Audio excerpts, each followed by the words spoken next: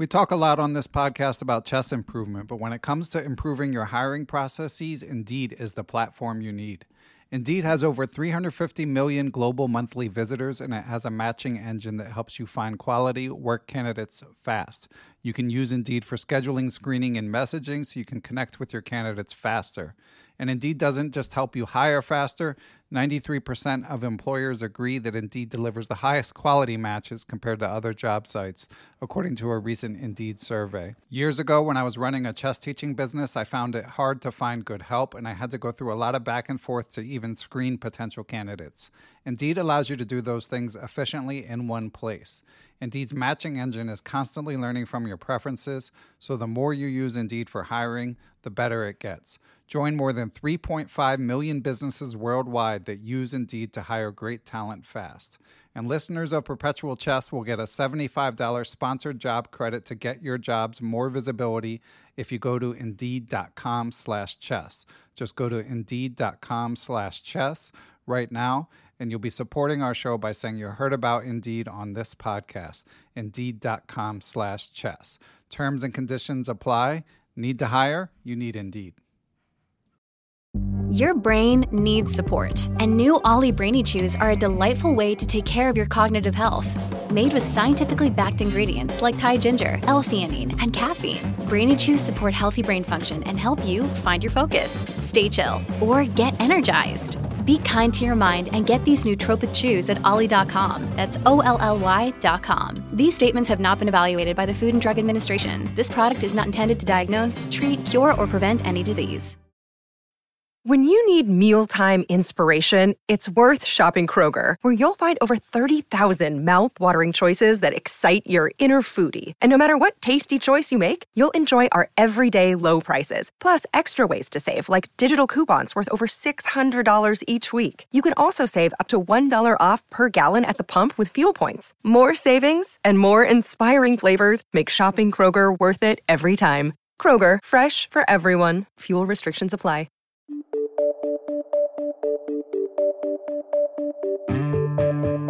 Hello, everyone, and welcome back to the return of Chess Books Recaptured. For anyone who has not heard, we used to do monthly book review conversations, often of classic chess books. Had to take a little hiatus while I was writing my own book, but we are back. I don't know if we will be monthly in the future, but I'm excited to get back to talking about some classic chess books. It's a fun way for me to keep up with my reading and to hear different voices and returning voices, as we will be in this pod. And I'm excited to talk about a chess classic, which is Chess for Zebras by Grandmaster Jonathan Rowson. I wanted to thank our presenting chess education sponsor, Chessable. Chess for Zebras, by the way, is available on Chessable, which I didn't even know when I decided to do this book, because this book was written in 2006. I read it a long time ago, did reread it today, but you can get it on Chessable, both in video format or in readable format. And in fact, there's even a free preview if you want to check out just a free lesson and see what the book's about. So I'll put a link to that in the show description. And my guest co-host for this is someone who was also my guest co-host when we discussed Jonathan Rowson's other classic book, The Seven Deadly Chess Sins. Regular listeners may also be familiar with his legal expertise. He is a constitutional law professor and practicing appellate lawyer, also a USCF expert and blitz specialist, rated 2400-ish on chess.com. So in addition to helping me with the Seven Deadly Chess Sins recap, he has twice been the official Perpetual Chess legal analyst. In regarding the Hans Niemann and chess.com/Magnus Carlsen lawsuit. So I am excited to welcome back to the podcast Professor David Franklin. Welcome, David. Hey, it's good to be back. Yes, we threatened to do this when we summarized the dismissal of the lawsuit, and here we are 1 month later. And as always, we got to start with the why. I know that, as we've talked about, I'm a big Jonathan Rowson fan. I know you are as well. So is that simply enough, the why, that you reached out to me to suggest that we discuss Chess for Zebras, David? Yeah, I think when you say A, you got to say B. We recapped the Seven Deadly Chess Sins, so it's natural that we should hit the book that he wrote right after that, the Chess for Zebras. Yeah, so he wrote these books when he was pretty young. I think he was I should have looked this up, but I think he was 20 or 21 when the Seven Deadly Chess Sins came out. And then this came out in 2006, some years later. So obviously those are formative years for lots of people. So he learned a lot. I think he has said that this is a better book. I'm not. We'll maybe talk about that in due time. But I would say it's a more mature book. But how do you compare these two books, David? I think they are similar in many ways. The Seven Deadly Chess Sins is really about the psychological and emotional side of the game. And in this book, he really turns his attention to the 64 squares. So this is much more self-consciously a chess improvement book, but it still has a lot of the deeper, sometimes rather speculative or digressive philosophical ruminations that characterize the Seven Deadly Chess Sins. So there's a lot of continuity, I think, between the two books. Yeah, I agree. I mean, if you like handed people 10 chess books and didn't know who the authors were, I think you would be able to identify that it's the same author. But I have heard there's a lot of people like you and I, David, who are big fans of Seven Deadly Chess Sins. But because I recommend it a lot, I've also heard from other people who say it's not their cup of tea. They understand why people like it, but it's maybe a bit too abstract for them. And as you say, this one, I do think it's a bit more focused around adult improvement. In fact, I mean, that wasn't really a term at the time, but it was really ahead of its time in a lot of the issues it examines. So I think for that reason, people may find it more relatable, although that's to me primarily part one of the book, as we'll be discussing.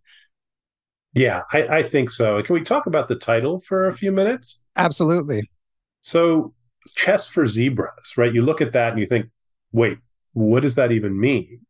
And there's a short preface to the book where Rowson tells us that he chose this title because he was thinking about white and black, right? Zebras are obviously white and black or black and white animals. And he wanted to sort of ask some questions about the nature of black and white in chess. Does white really have the first move advantage? And if so, what's the nature of that advantage? And are there any ways in which maybe black has an advantage? And so he thought a lot about that. And apparently he did a lot of research about zebras as well, or research about zebras, I guess, as they would say in England. But then in his preface, he says, in the end, I couldn't really make that theme work. I was sort of trying too hard, he says. But he ends up keeping the title anyway, maybe right. Because it's an homage to Simon Webb's super fun book, Chess for Tigers. I don't know if you've read that, but it's pretty great. Or maybe just as a sort of vague reference to this general idea of thinking outside the box. You may think you have a horse in front of you, but it turns out to be a zebra or something like that. And to me, that was sort of emblematic of both the strengths and the weaknesses of the book, actually, that Rowson is asking really interesting questions, really ambitious questions. He's doing things in unconventional ways. But it's sometimes hard to follow his reasoning, and some of the ideas don't really pan out in the end. So it's a book with, I think, really strong strengths, but also some really notable weaknesses as well. Yeah, I tend to agree. I mean, to me, it's a very worthwhile book. But as I was pulling quotes from it, I really felt, and I pulled a lot of quotes. I mean, we probably won't be able to share them all, probably like 20 or 25. And I found them often to be borderline profound insights or very succinct insights about chess. But a lot of the stuff in between, my eyes were kind of glazing over a little bit.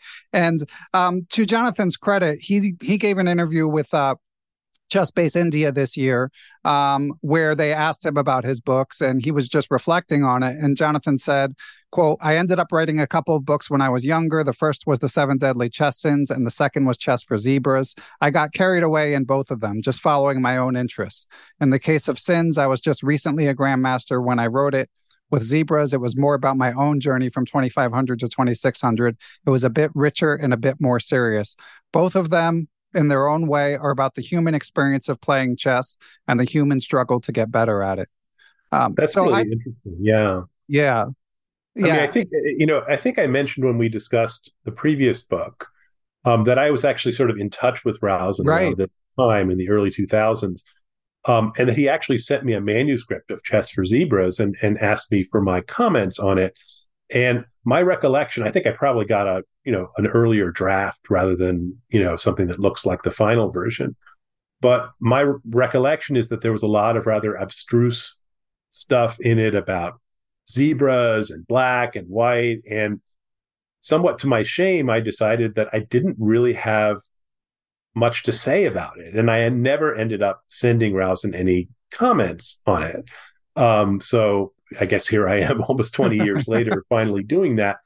Some of that more abstract material survives and is in the book, but it's in part 3, which we'll come to obviously later on in our discussion. I think that's the least successful part of the book, but you may disagree. Yeah, I actually do. For me, part 2 dragged a little bit, but we'll get to that. As you say, in time. Just to give listeners who have not read the book a bit more framework, I actually think that Gambit, the publisher, does a good job in sort of their promotional materials. So I'll read you the capsule of what they say about the book, just to give you a sort of high-level overview. So they say, the author of the acclaimed Seven Deadly Chess Sins investigates 3 questions important to all chess players. 1, why is it so difficult to improve, especially for adult players? 2, what kinds of mental attitudes are needed to find good moves in different phases of the game? And 3, is White's alleged first move advantage a myth, and does it make a difference whether you're playing black or white? And yeah, it's pretty well organized, I would say. I mean, digressive in the actual prose, but by theme, I'd say it's well organized. Do you agree? I do. I think the 3 themes are separate, so they don't necessarily cohere together in one book. I mean, the beauty of the Seven Deadly Chess Sins is that there's this unifying conception, right? Which is that there are 7, not 6, not 8, but exactly 7 sort of psychological pitfalls that all chess players could fall into. And so that gives that book just a logical spine. This one, it seemed like there were sort of 3 areas that he was interested in, and he gives each one of them a part in his book. But the overall effect, to me anyway, is a little bit less cohesive. Yeah, I could see that for sure. And he warns before part 2, he says, like, this is going to be the most chessy part. And it is quite different. I mean, in part 2 is basically like a game analysis book. Part 1 is more sort of rumination. And part 3, I guess I would say, is somewhere in between. I would agree with that. We should also mention, I think this is definitely a book for stronger players. Yeah. I would say 2000 and up. In general, the annotations and the discussions that Rowson gives are pitched to players of a pretty high level. In fact, in the very first footnote of the book, Rowson says, if you're under 1800, you should just study tactics. And he actually recommends a different book to under 1800 players, Michael Della Mazza's Rapid Chess Improvement. So that seemed to me to be an implicit statement by Rowson that this book was not meant for that level of player, although I'm sure that there are some ambitious, talented, lower rated players who could get something out of this book. Yeah. And so I agree with you. The game analysis in particular is quite high level. I mean, I'm going to be honest, when I read it, I mostly was just going from diagram to diagram. I didn't have the chess set out, or wasn't even playing through it on like an analysis on online viewer or anything like that. And it was pretty challenging, I would say. But on the other hand, I felt like the insights, I mean, of course, we'll be talking about the knowledge versus skills gap, which I think has kind of become a big part of chess improvement discourse in subsequent years. But at the time he wrote it, I think it was pretty groundbreaking, as we can discuss later. But anyway, I mean, generally to be consumed with the question of why adults struggle to improve at chess, and even he says stuff about computers that proved prescient, and his analysis about the difference in colors, like all of it, I consider to be ahead of its time, and also to be reasonably relatable, I would say, for players down to 1500. But then, as you say, the actual game analysis is just like very, very high level games and analysis, almost exclusively by grandmasters, I believe. Yeah, he has a few games from students of his who seem like they're pretty strong, maybe expert master level students. But for the most part, it's it's high-level grandmaster games that he's looking at.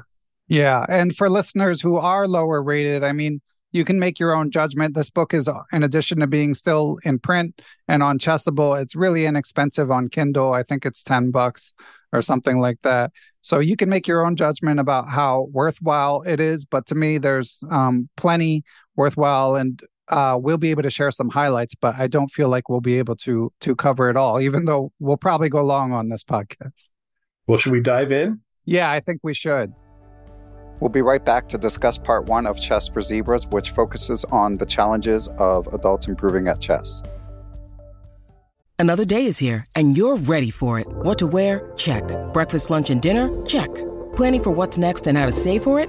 That's where Bank of America can help. For your financial to-dos, Bank of America has experts ready to help get you closer to your goals. Get started at one of our local financial centers or 24/7 in our mobile banking app. Find a location near you at bankofamerica.com/talktous. What would you like the power to do? Mobile banking requires downloading the app and is only available for select devices. Message and data rates may apply. Bank of America N.A., member FDIC. And we are back. So I guess we should go to part 1, which is really, I think, for regular perpetual chess listeners, this is likely to be the part they're most interested in, because he really cuts to the core of the question, why do adults struggle at improving? What stood out to you about part 1, David? A lot of things. Part 1 is called, I think, Improving Our Capacity to Improve. And to me, it was the closest, both in tone and in substance, to the 7 Deadly Chess Sins. In fact, I'm pretty sure that some of the material in part 1 was maybe originally intended for that earlier book, but didn't quite fit in, maybe because he was limited to just 7 sins. So there may be some bonus sins lurking in part 1 here. But as you were just hinting earlier, the overriding theme of this part of the book is the idea of skill versus knowledge. And he borrows this idea from a philosopher named Gilbert Ryle, that skill is know-how, whereas knowledge is know that. So, for example, a relative beginner might, quote unquote, know that an isolated queen's pawn is a weakness. And then maybe a somewhat more advanced player might know that an isolated queen pawn actually can be a strength also, if it provides, an outpost for an attacking piece or something.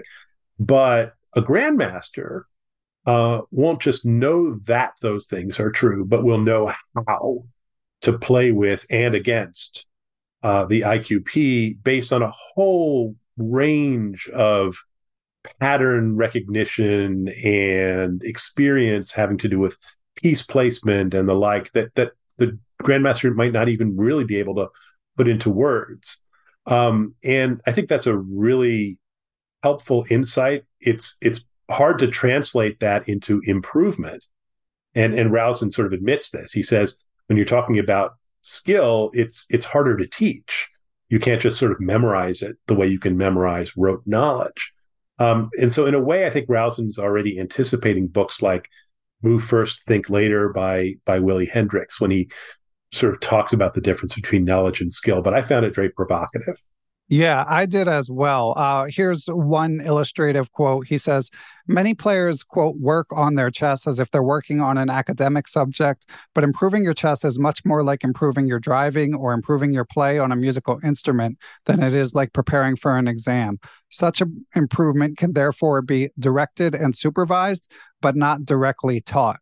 And to echo what you're saying, David, I did find this to be a profound insight. And as I sort of, I'm pretty deeply involved in sort of the chess improvement discourse. And I hear adults who've gotten into chess discuss what they call the knowledge versus skills gap quite frequently now. So I feel like here, 17 years after the book was published, I feel like people have become increasingly aware of this challenge. But again, in 2006, I know someone else who wrote about it early was National Master Dan Heisman.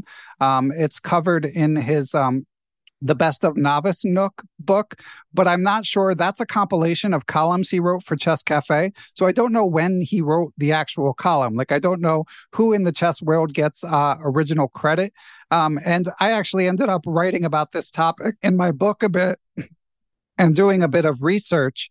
And a lot of it had overlaps of something that Dr. Christopher Chabris has talked about on the podcast. And I've read in a bit of my, amateur neuroscience reading, which is the difference between fluid and crystallized intelligence. Basically, fluid being the ability to sort of calculate numbers in your head, your working memory, your ability, which actually Rowson talks about, your ability to hold multiple data points in your head at the same time. And these are things that tend to improve. People are better at improving them when they're younger versus crystallized intelligence, which is just your ability to learn facts. And I think adults often are drawn towards improving their crystallized intelligence in chess, reading more books.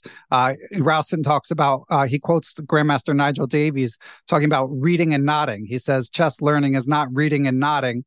Chess learning is doing and getting better. But anyway, David, in my research about fluid and crystallized intelligence, one of the subjects that is cited as an example of crystallized intelligence, where you can continue to get better into your 50s and 60s. One example was vocabulary, but another example is actually law. So I thought it would be interesting to hear how you compare your ability to practice law and gain knowledge about law and sort of improve your craft as you age in law compared to chess. Wow, that's a really interesting question. I think there are a lot of similarities. Both of them are basically a set of structures that you learn pretty early on, and then you can plug different modules into those structures so that if you understand the basis or the rudiments of common law reasoning, and you may have learned that in the context of tort law, well, you can plug in your new knowledge of, say, copyright law or even constitutional law into that same framework. And I think some of the same could be said for chess. They're kind of a set of patterns that you can learn early on, and then you can add sophistication and detail, let's say, as you get older. But there does seem to be a pretty serious plateau effect in chess. This neuroplasticity thing is a real deal. I mean, we all know the experience of playing against strong young players nowadays. And it feels like, yeah, they can assimilate patterns through just playing a ton and studying a lot that I, at my age, will probably never fully understand. So maybe one can improve at law at an older age than at chess. I've never really thought about that. I think the discussion about sort of knowledge versus skill brought up a couple of other thoughts for me as well. One of them, I'm just fascinated with this question, which is when you take these neural net learning systems like AlphaZero, right? What are they actually learning? Right? Like when AlphaZero played all those billions of games against itself, does it now know, quote unquote, that a rook on the 7th is strong? Probably not, right? I think it just knows how, right? It's a know how, not a know that. It probably just knows how to do like a million incredibly subtle, discrete things on the path to maximizing its chance of winning, which will often involve putting a rook on the 7th, but obviously it cannot articulate, or show algorithmically that that's what it's doing. It's just doing it. Yeah. And then the other thought I had, speaking of the sort of adult improver community, you're much more, I think, closely, in contact with those folks than I am. But I see these posts on Twitter with the hashtag chesspunks and so forth, where people say, I've now studied 304 out of the 400, exercises in such and such a book, which is great. Like, it's great to get affirmation and validation on your progress and so forth. But I always wonder when I see those things, like, okay, have you gotten any better at actually playing chess? You've looked at a lot of pages. what's next? Is that more like reading and nodding in the Nigel Davies sense, or is it something deeper that's going on? I'm sure it differs from player to player. Yeah, and I certainly experienced that because the what he describes, and he does have prescription for how to basically improve the know-how instead of know that. And of course, what he prescribes is what you might expect. Play a lot of competitive games, but he also gives very specific advice about setting up game-like positions and insists on even using a clock. And he wants positions that don't necessarily have a solution. So I thought of like the recent Wojciech Miranda books as being possibly decent proxies, but he has very specific advice about not just trying to acquire knowledge, but actually kind of trying to repeat the skill of trying to perform. But as someone who in theory would like to get better at chess, but my motivation waxes and wanes, I certainly understand, again, the ability to gain knowledge just seems so much easier than the ability to gain skill. So I think that's absolutely. Yeah, I mean, that suggestion about just setting up a position, he just says, like, find a position that seems interesting to you, somewhere. Yeah, I have the quote actually. And then just set it up and think about it for 20 minutes. Yeah, you want to read the quote? Yeah, I mean, we pretty much nailed it. He says, however, the main thing is to get into the habit of sitting down, selecting a problem, setting it up, setting the clock, thinking, stopping, comparing your analysis with the source analysis, and keep doing this. It will be hard, and you will not really be, quote, learning anything through this. But as I've said before, chess is about skill. What you need is not know that, but know how. And the skill that he's talking about there is just the ability to focus and concentrate. That's what's so interesting, right? It's and he gives an example of a game that he played against Yermolinsky in the World Open shortly after having done all of that work that you're describing, which was work that he did with Artur Yusupov. And in the Yermolinsky game, he just sort of is able to sink into the position, to think deeply about the details and the complications, and concentrate. He also gives an example of an incredibly difficult same-colored bishop ending that he gives one of his students on the Internet Chess Club. That then he reprints the entire text exchange that he had with this student about this. I mean, this position where there's a zugzwang, 20 moves down the line or something. Right. I mean, I would have jumped out the window. Like this kind of sustained concentration work is just so hard to do, but so valuable. Yeah, I mean, and I just can't help but be impressed. As we'll talk about, I mean, and as we've already said, this is not a perfect book, but I just find his insights so far ahead of their time as I look back on it now. Yeah, and there's some great ruminations in part one also about storytelling. Where Rowson is really attracted to this idea that human beings sort of make meaning out of what's going on around them, and they do that through narrative. And he says chess is no exception to that. We tell stories about our games.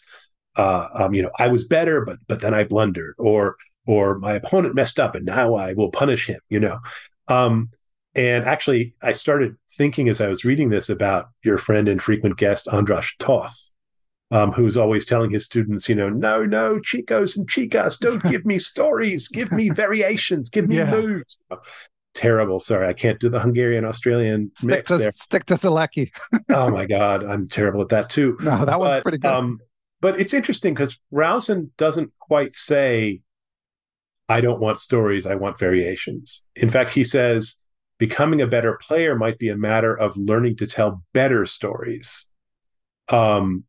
And I don't know. I think maybe he's getting carried away. He obviously, Rowson loves the idea of narrative.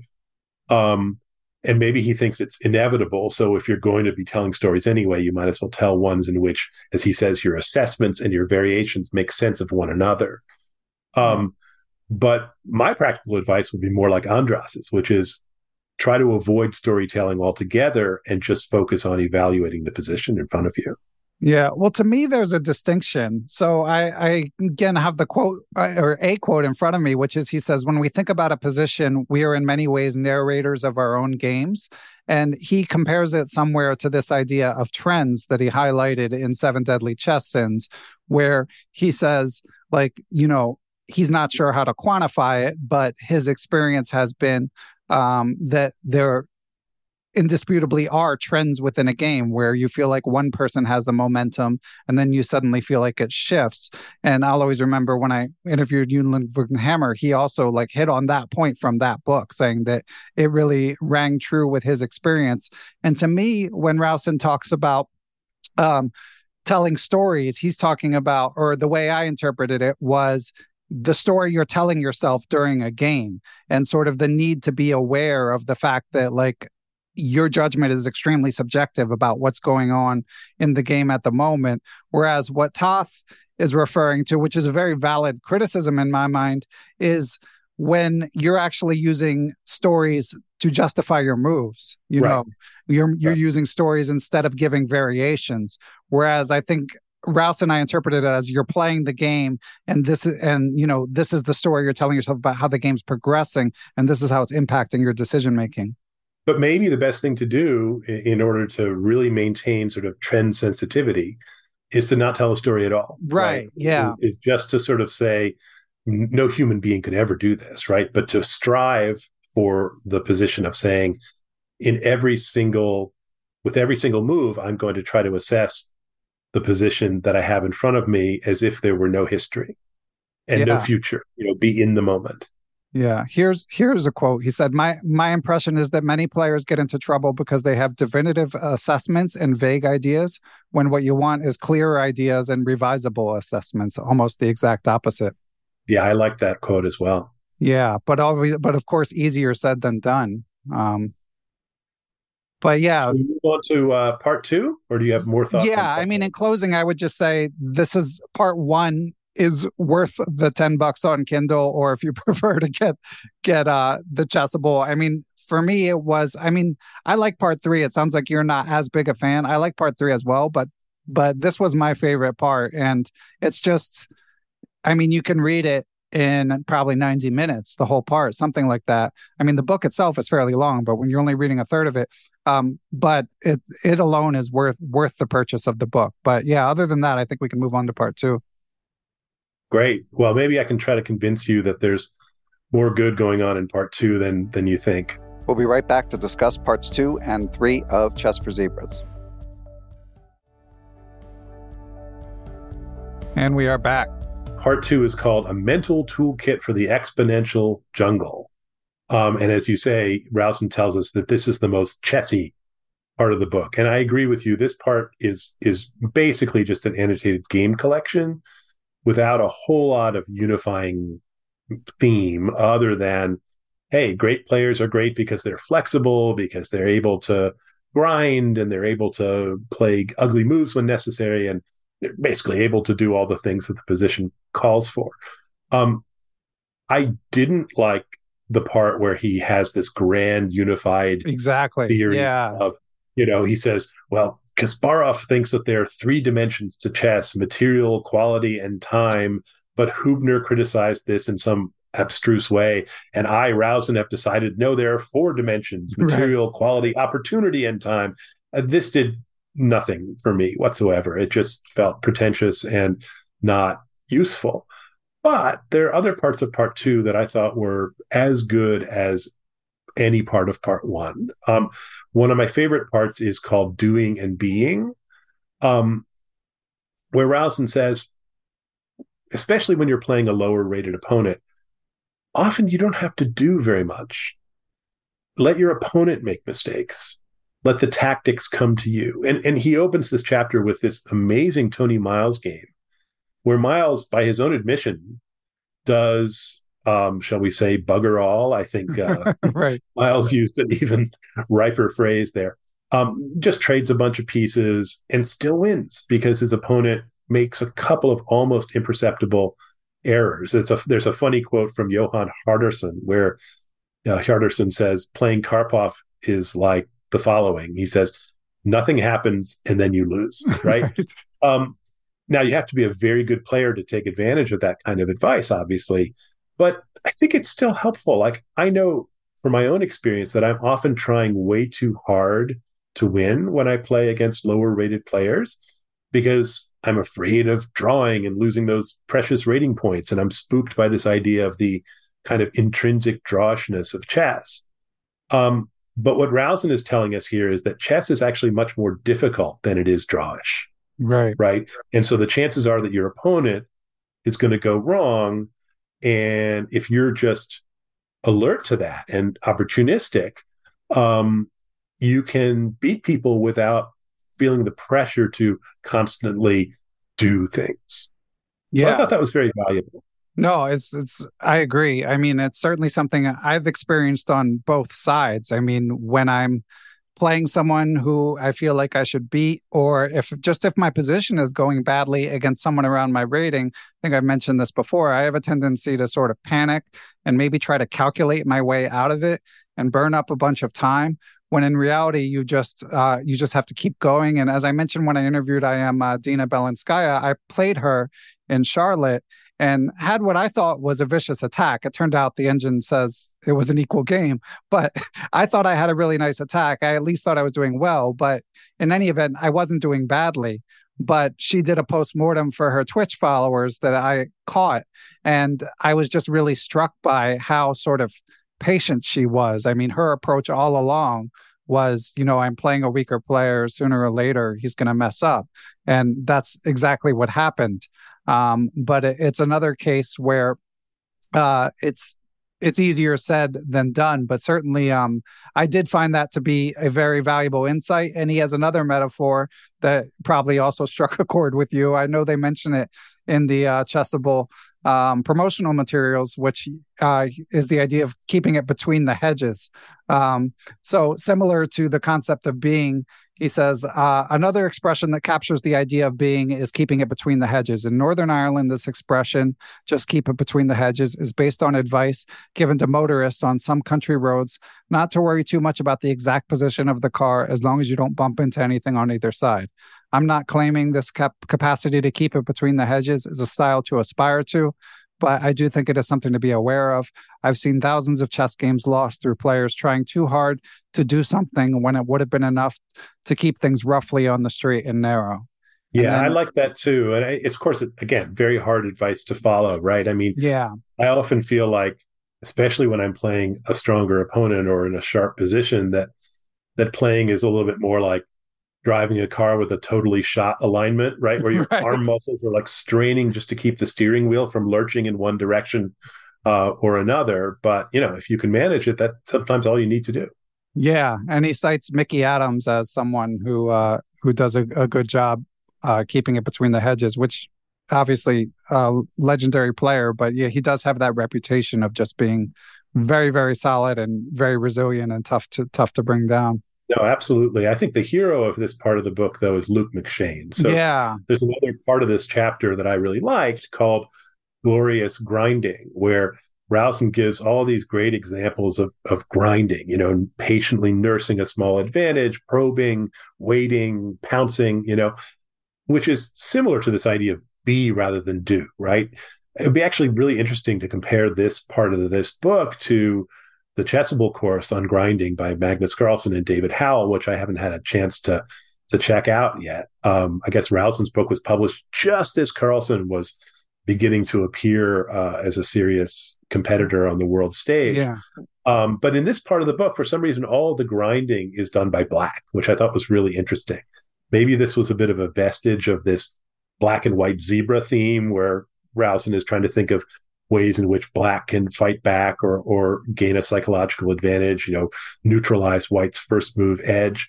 But anyway, these games, several of which are by Luke McShane, I just found fascinating, right? And the main lesson that he wants us to take away is don't worry about the result.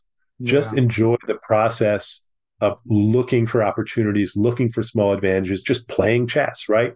At one point, Rowson says, Luke was enjoying playing so much that he almost forgot he was playing for a win. And That's really interesting, right? Because I think we associate grinding with players like Fischer and Carlsen who have this intense will to win at all costs. But what Rowson is saying here is look at Luke McShane, who seems to just enjoy playing, right? And David Howell may be similar, right? He seems to just love the game. And Yeah. maybe that's why both of them love to play these triple digit games, right? Over 100 moves and just let the chips fall where they may.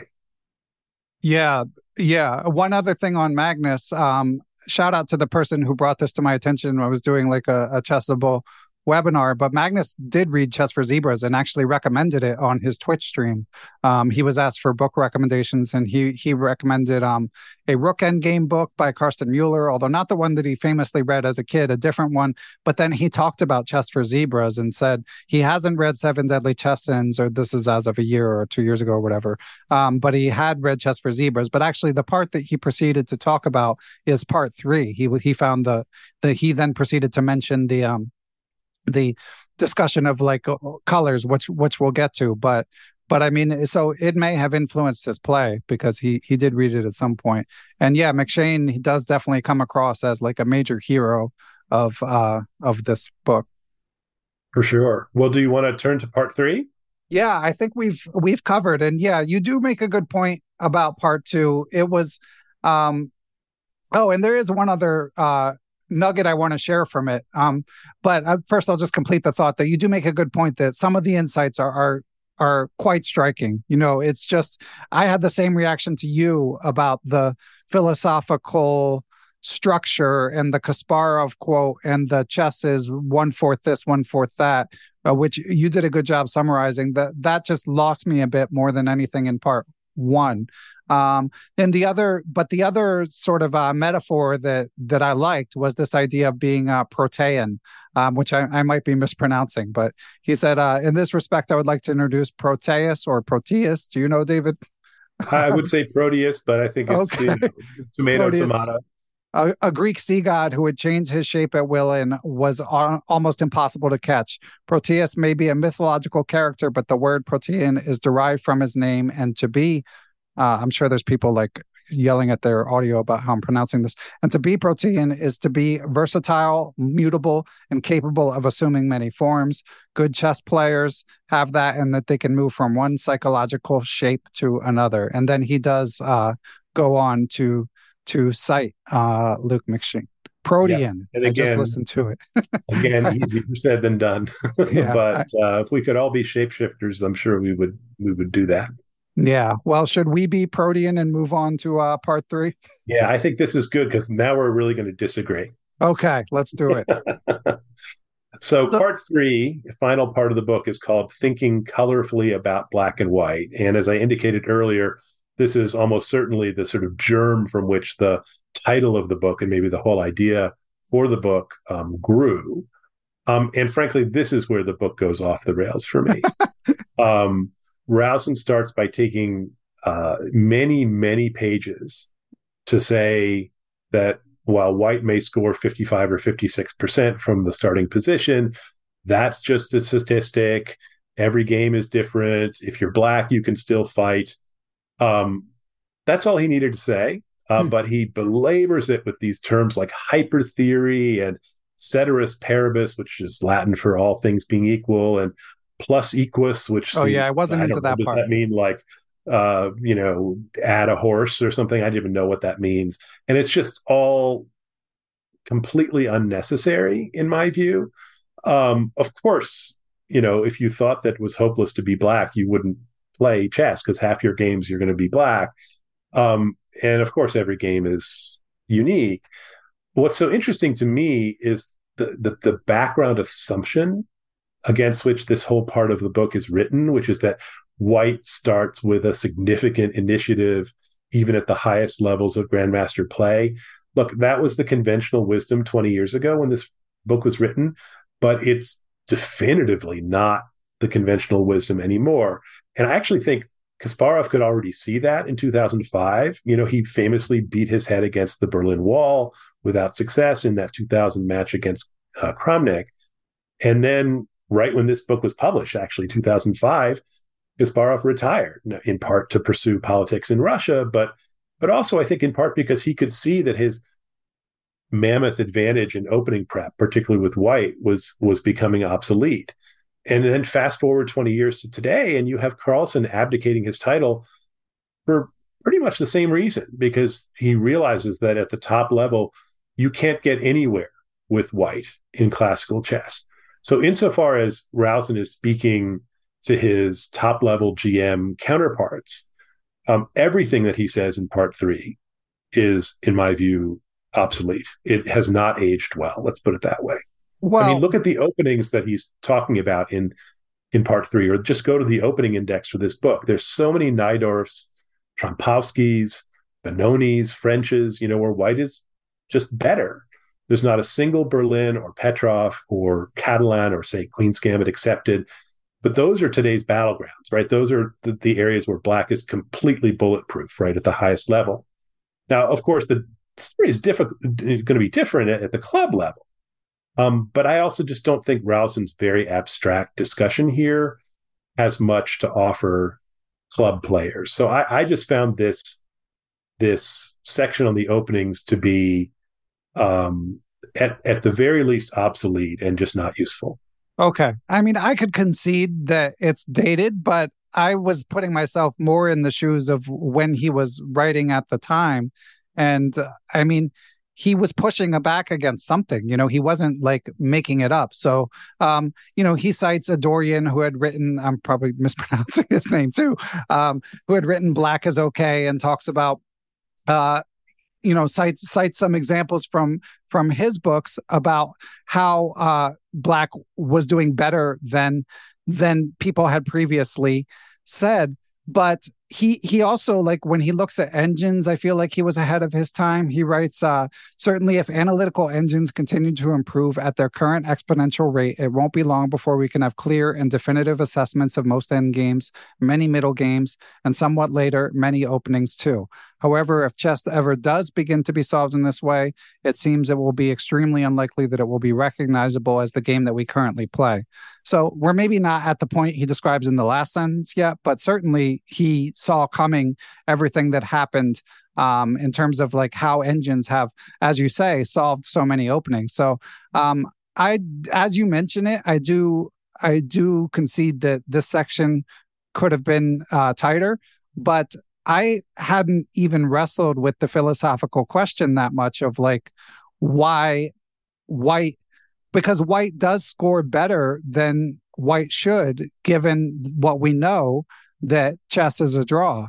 So to me, there is something there. There is something worth exploring. And I looked at the Lee Chess Explorer and like sorted through rating ranges, and across the rating spectrum, White still does better. And it's kind of weird. Like, why is that, especially at the lower levels? Well, that is the one part of this section that I thought, well, there are actually two parts of this section that I thought were interesting. One is where he tries to account for that. And he says, well, by virtue of having the first move, White has sort of more margin to absorb kind of counter blows from Black.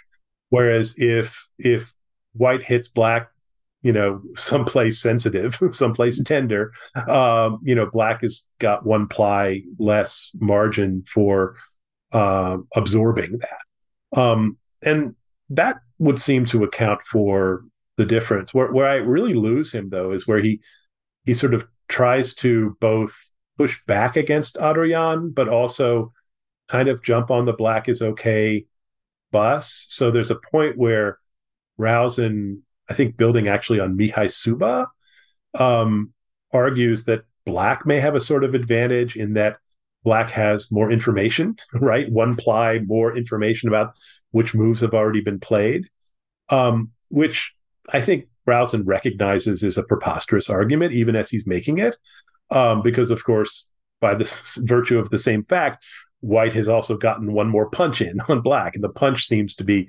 more important than the information, which Rowson, recognizes.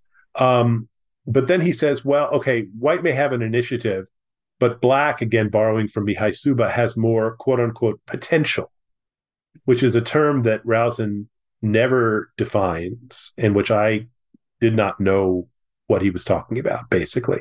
Here's a quote. He says, Rowson says, one of Black's aims in the opening should be to maximize potential so that he can make information more important than the initiative. Now, I read that sentence several times. I still have no idea what it means. It's one of those moments where Rowson sort of admits that he says, I know I'm speaking very abstractly. I don't, that sentence is not even legible to me. Yeah, well, like he shows like the hippopotamus around there, these sort of openings where Black sort of concedes some space. And I guess the idea is that you hope that the other side will, in a hypermodern sense, the other side will overextend themselves. Yeah.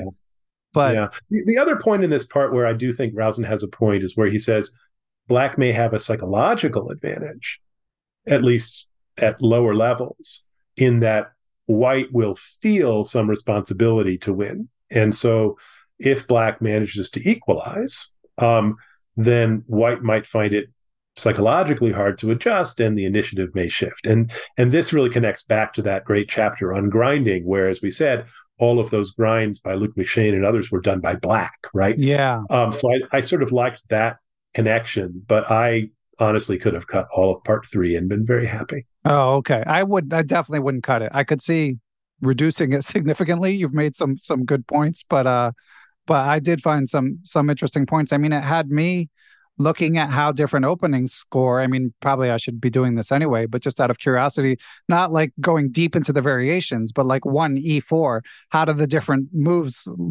do? And then like sorting by every 200-point rating band, because he had the sort of philosophical discussion about the mainline Sicilian trading the center pawn for the wing pawn. And it's funny, the double king pawn at the grandmaster level, it wins less but draws more, unsurprisingly. And overall, Black's expected value is going to be highest with double king pawn in grandmaster games, but Sicilians do still win more. But once you get to the club level, E5 is the worst opening. That's so interesting. Wow. Yeah. And even though it's objectively the best, and I started to think about why that might be, in my own opinion, might be that. And I remember there was some recent discourse, I think it was on Twitter, where someone was just talking about what opening should I play against double king pawn, and they were saying if you're playing double king pawn, you're always going to run into someone's specialty, some like obscure gambit, whether it be the Evans or the Danish or whatever it is. Like, it's just there's so many little pitfalls. So maybe that's what's taking place at the club level, or as you were alluding to, like maybe, and I think Kotrianis talked about this. He quoted Kotrianis in the book that people have their pet openings as White, so they do more work in them, and maybe they win. Although that's sort of oppositional to the point that he makes, that many others have made, that the openings are not actually determining the outcome of the game.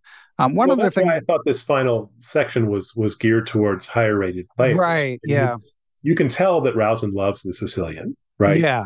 So do I. You and I probably both love the Sicilian. But when Rowson says that it's the best Black defense against 1E4, that's just so 2005. I mean, the only top player in the world who still thinks that in 2023 is MVL, and even he doesn't think that. Yeah. So it just, this part of the book to me was overtaken by time.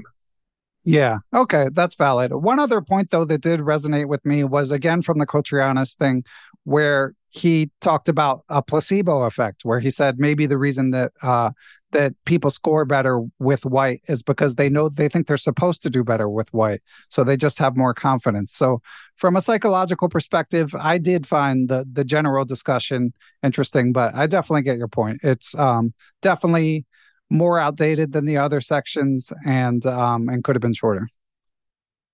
But I like section 2 better than you did. So yeah, overall, although you did, like, some of the stuff I had forgotten about. Very positive. Yeah, some of the stuff to me, part 1 had the highest batting average, but the peaks were just as good in part 2 as in part 1. But anyway, I mean, probably not that interesting for people who haven't read the book to hear. So, but overall, I would say worthwhile book. Are there any other quotes that haven't come up that you feel that people definitely should hear, David? Oh, me, I have a bunch, but I'll just do a few. At one point, he says in the midst of one of his game annotations, as a rule of thumb, I think it is wise to be extra suspicious of any plan that takes more than 3 moves to implement. And I thought that was just great. Like Yeah, I could see myself quoting that to my students when they say, "Okay, well, I'm going to go here, here, here, here," and you say, "No, slow down, right? Don't overplan." Uh, yeah, so that I thought was excellent. He also at one point quotes Lev Sakis as saying, "One idea is not enough. Good moves usually have at least 2 ideas," which I thought was also really interesting. yeah. Um, I liked the so little those are Paco. 2 quotes that I really like. Okay, I've got one for you. I liked the Paco Vallejo, who's now Spanish number one, 2700 level Grandmaster. But he said that he was looking at a game with I am Geert van der Strict and Paco, and the Geert was uncomfortable about weakening his pawn structure and kept repeating, "But my pawn structure, I couldn't do that to my pawn structure." And he said Paco listened to this plea a few times in silence, but eventually remarked, "You shouldn't worry so much about your pawns. They'll be perfectly straight again in the next game." Yeah, I like that one too. Yeah. Um, any other quotes for you? I mean, similar to you, I could go on and on, but I mean, I guess the one other one I would give is about yin and yang. I'm guessing, did this one resonate with you, or was this one a little too far gone for you, David? No, I Before think I'm going to like it. Remind me. Okay. He said, Taoists conceive of the world as an ongoing interplay of 2 expressions of the same cosmic energy, qi. Yin refers to the receptive, the yielding, the adaptive expression of this energy, while yang refers to the active, creative, and productive aspects. It's important to grasp that they are not in opposition. When a Western mind comes across 2 things, our first instinct is to think of a duality, i.e., to think that the 2 things are completely different and separate from each other. Yin and yang are not like that at all. The yin yang polarity is called a polarity because at a conceptual level, the poles are at the endpoints of the same stuff. All that takes place between the poles is yin and yang. Neither that is closer to yang or yin, but never exclusively one or the other. The relevance to chess is that I think most players place far too much emphasis on the yang aspects of playing, doing things, being creative, making things happen, rather than the yin aspects, being adaptive, letting things happen, absorbing pressure, taking it easy.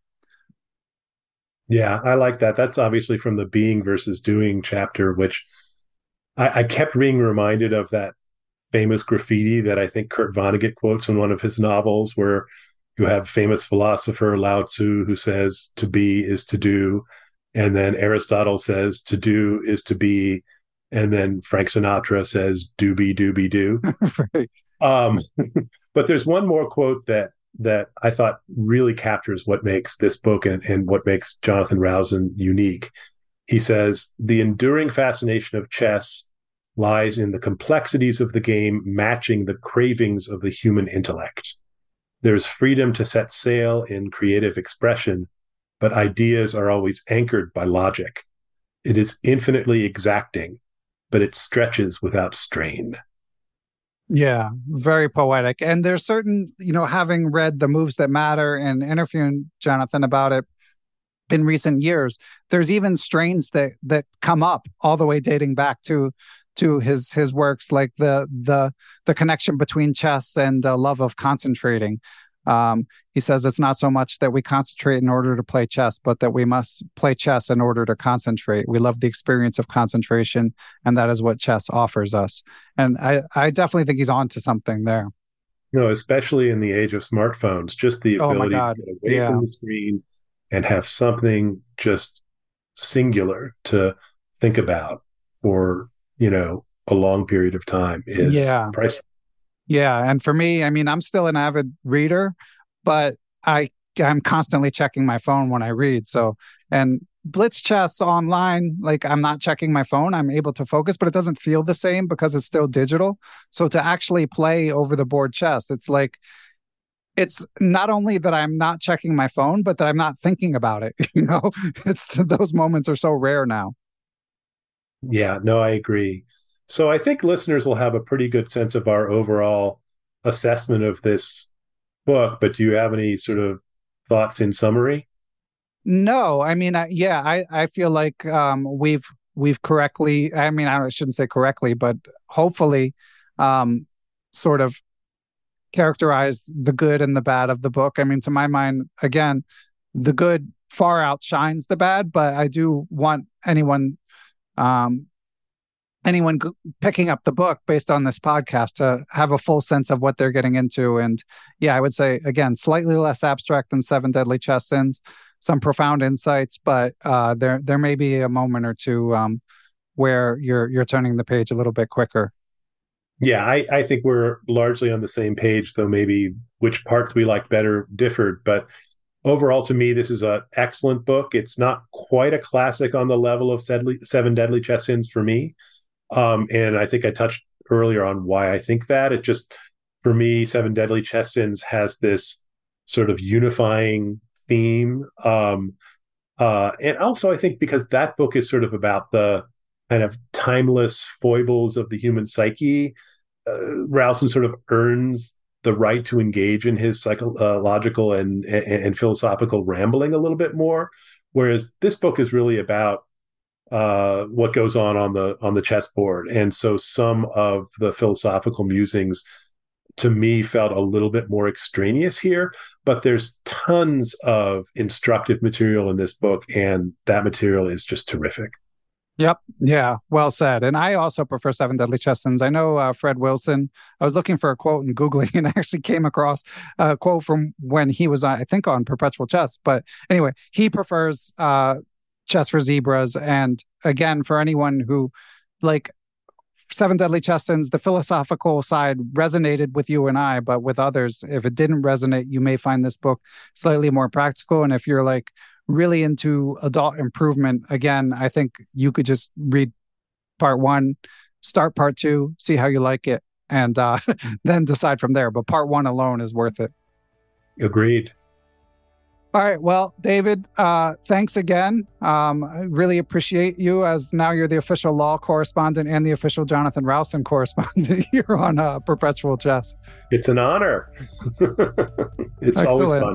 Yeah. Well, thanks again for coming on, and yeah, hopefully we can find a new author, or maybe Jonathan will write another book. I don't think we could do the moves that matter, but maybe we can chat about another book someday. Well, I hope we find an excuse to get together. Thanks for having me on.